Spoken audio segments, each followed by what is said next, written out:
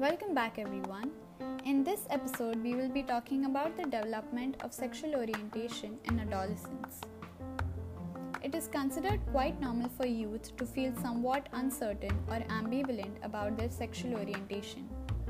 Ultimately, adolescent youth must decide for themselves what makes them happy and fulfilled.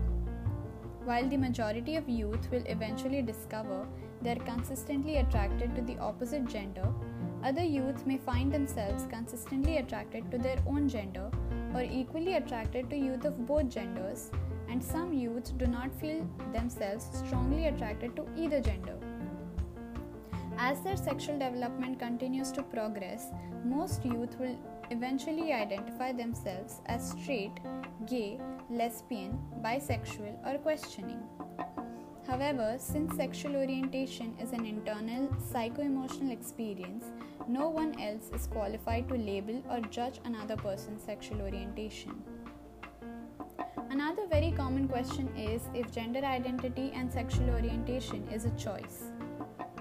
Sexual orientation, as I said before, describes an internal psycho-emotional experience and does not automatically include a behavioral manifestation of that experience.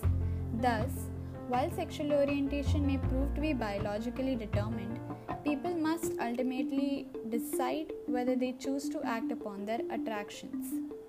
For a variety of personal reasons, some people may decide not to act upon certain attractions.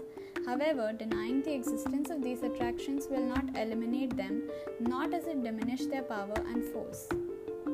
Likewise, acknowledging certain attractions does not compel a person to behave according to those attractions. These are private and personal choices each person must make. The American Psychological Association has also conceded there is no consensus among scientists about the exact reasons that an individual develops a heterosexual, bisexual, gay, or lesbian orientation.